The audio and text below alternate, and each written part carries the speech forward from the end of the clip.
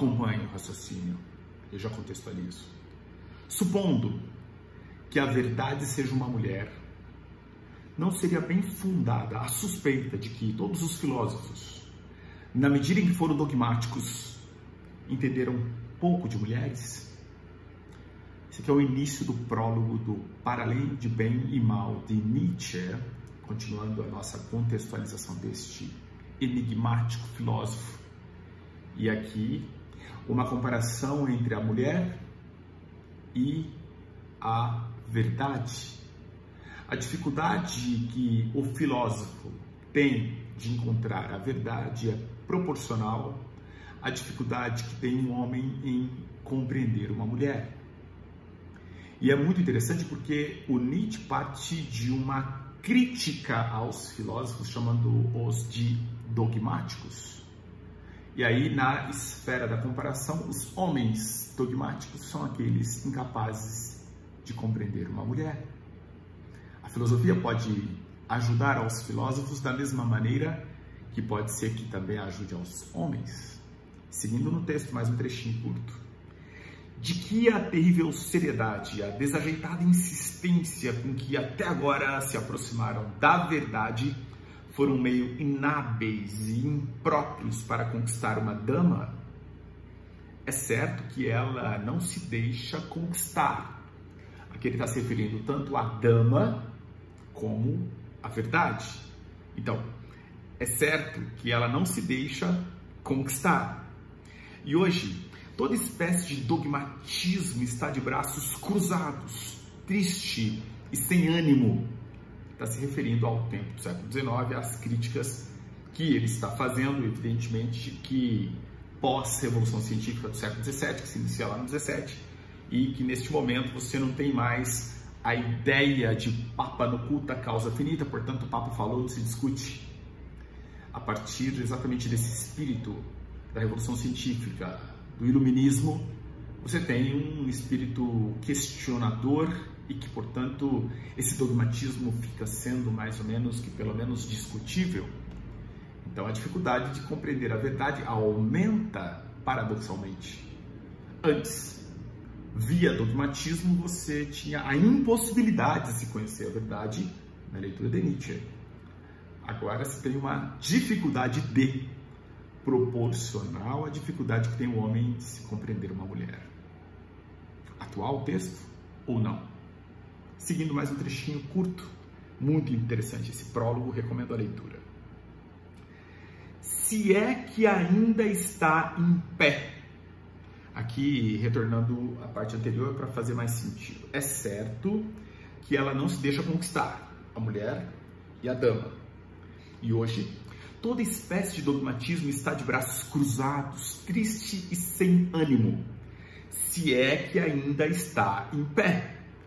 Veja só a ponderação, se é que ainda está em pé, pois há os zombadores que afirmam que caiu, que todo dogmatismo está no chão, ou mesmo que está nas últimas. E aí ele está se referindo a estes autores modernos que, de certo modo, estão pensando que agora não temos mais dogmatismo, afinal de contas nós estamos construindo conhecimento por meio de instrumentos mais humanos, não da transcendência. E o Nietzsche está meio que colocando isso em questão. E ele segue. Falando seriamente, ou seja, até agora estava sendo assim uma brincadeira, mas na verdade não é. Falando seriamente, há boas razões para esperar que toda dogmatização em filosofia, não importando o ar solene e definitivo que tenha apresentado, não tenha sido mais que uma nobre infantilidade e coisa de iniciantes. E aqui eu até grifo no meu texto, né? E talvez seja próximo o tempo em que se perceberá quão pouco bastava para constituir o alicerce das sublimes e absolutas construções filosóficas que os dogmáticos ergueram. Alguma superstição popular de um tempo imemorial.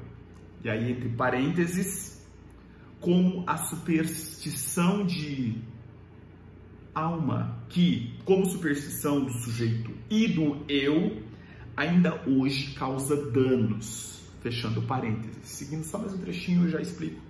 Talvez algum jogo de palavras, alguma sedução por parte da gramática ou temerária generalização de fatos muito estreitos, muito pessoais, demasiado humanos. Fechando? Não o prólogo, só o trecho que eu quero para esse vídeo. A filosofia dos dogmáticos foi: temos esperança, apenas uma promessa através dos milênios. Assim como em época anterior à astrologia, a cujo serviço talvez tenha aplicado mais dinheiro, trabalho, paciência, perspicácia do que para qualquer ciência verdadeira até agora. A ela e suas pretensões supraterrenas, ele coloca entre aspas, deve-se grande estilo na arquitetura na Ásia e no Egito. E daí ele segue, eu não quero que esse vídeo fique muito longo, a intenção aqui, topa pensar, é de apresentar algumas questões para reflexão, mas aqui interessa primeiro observar que Nietzsche faz uma crítica muito forte à filosofia que ele está chamando de dogmática, que é aquela que se assentou na perspectiva de idealismos. Ao mesmo tempo, está também fazendo crítica às construções de seu tempo, mais ou menos. Em relação especificamente à Revolução Científica do 17, e ali você tem uma efervescência evidente que isso já tem algum tipo de prenúncio nos séculos 13 e 14, mas no 17 precisamente, 16 e 17, você tem esse salto da Revolução Científica e uma ideia de que agora o homem não seria mais dogmático, porque afinal de contas ele está construindo pelo método científico, pela dimensão de um conhecimento que é mais humano, a sua forma de acesso à própria verdade. Nietzsche está colocando isso sob suspeita. E por isso, a incapacidade que tem o homem em acessar a verdade, até porque a verdade ama esconder-se. Aqui também é um fragmento do Heráclito. Muito interessante essa ideia de que a verdade ela tem essa perspectiva de quase que remetendo ao inconsciente lá do Freud, né? É alguma coisa que a gente tenta capturar, mas ao mesmo tempo ela está fugindo o tempo todo. Da mesma forma que a dificuldade que tem o homem na compreensão das mulheres. Um texto muito atual e que depois certamente vocês vão ter o deleite de ler, reler, porque se trata de fato aí de uma construção filosófica de altíssimo nível para quem topa pensar. Grande abraço, inscreva-se nesse canal e em frente.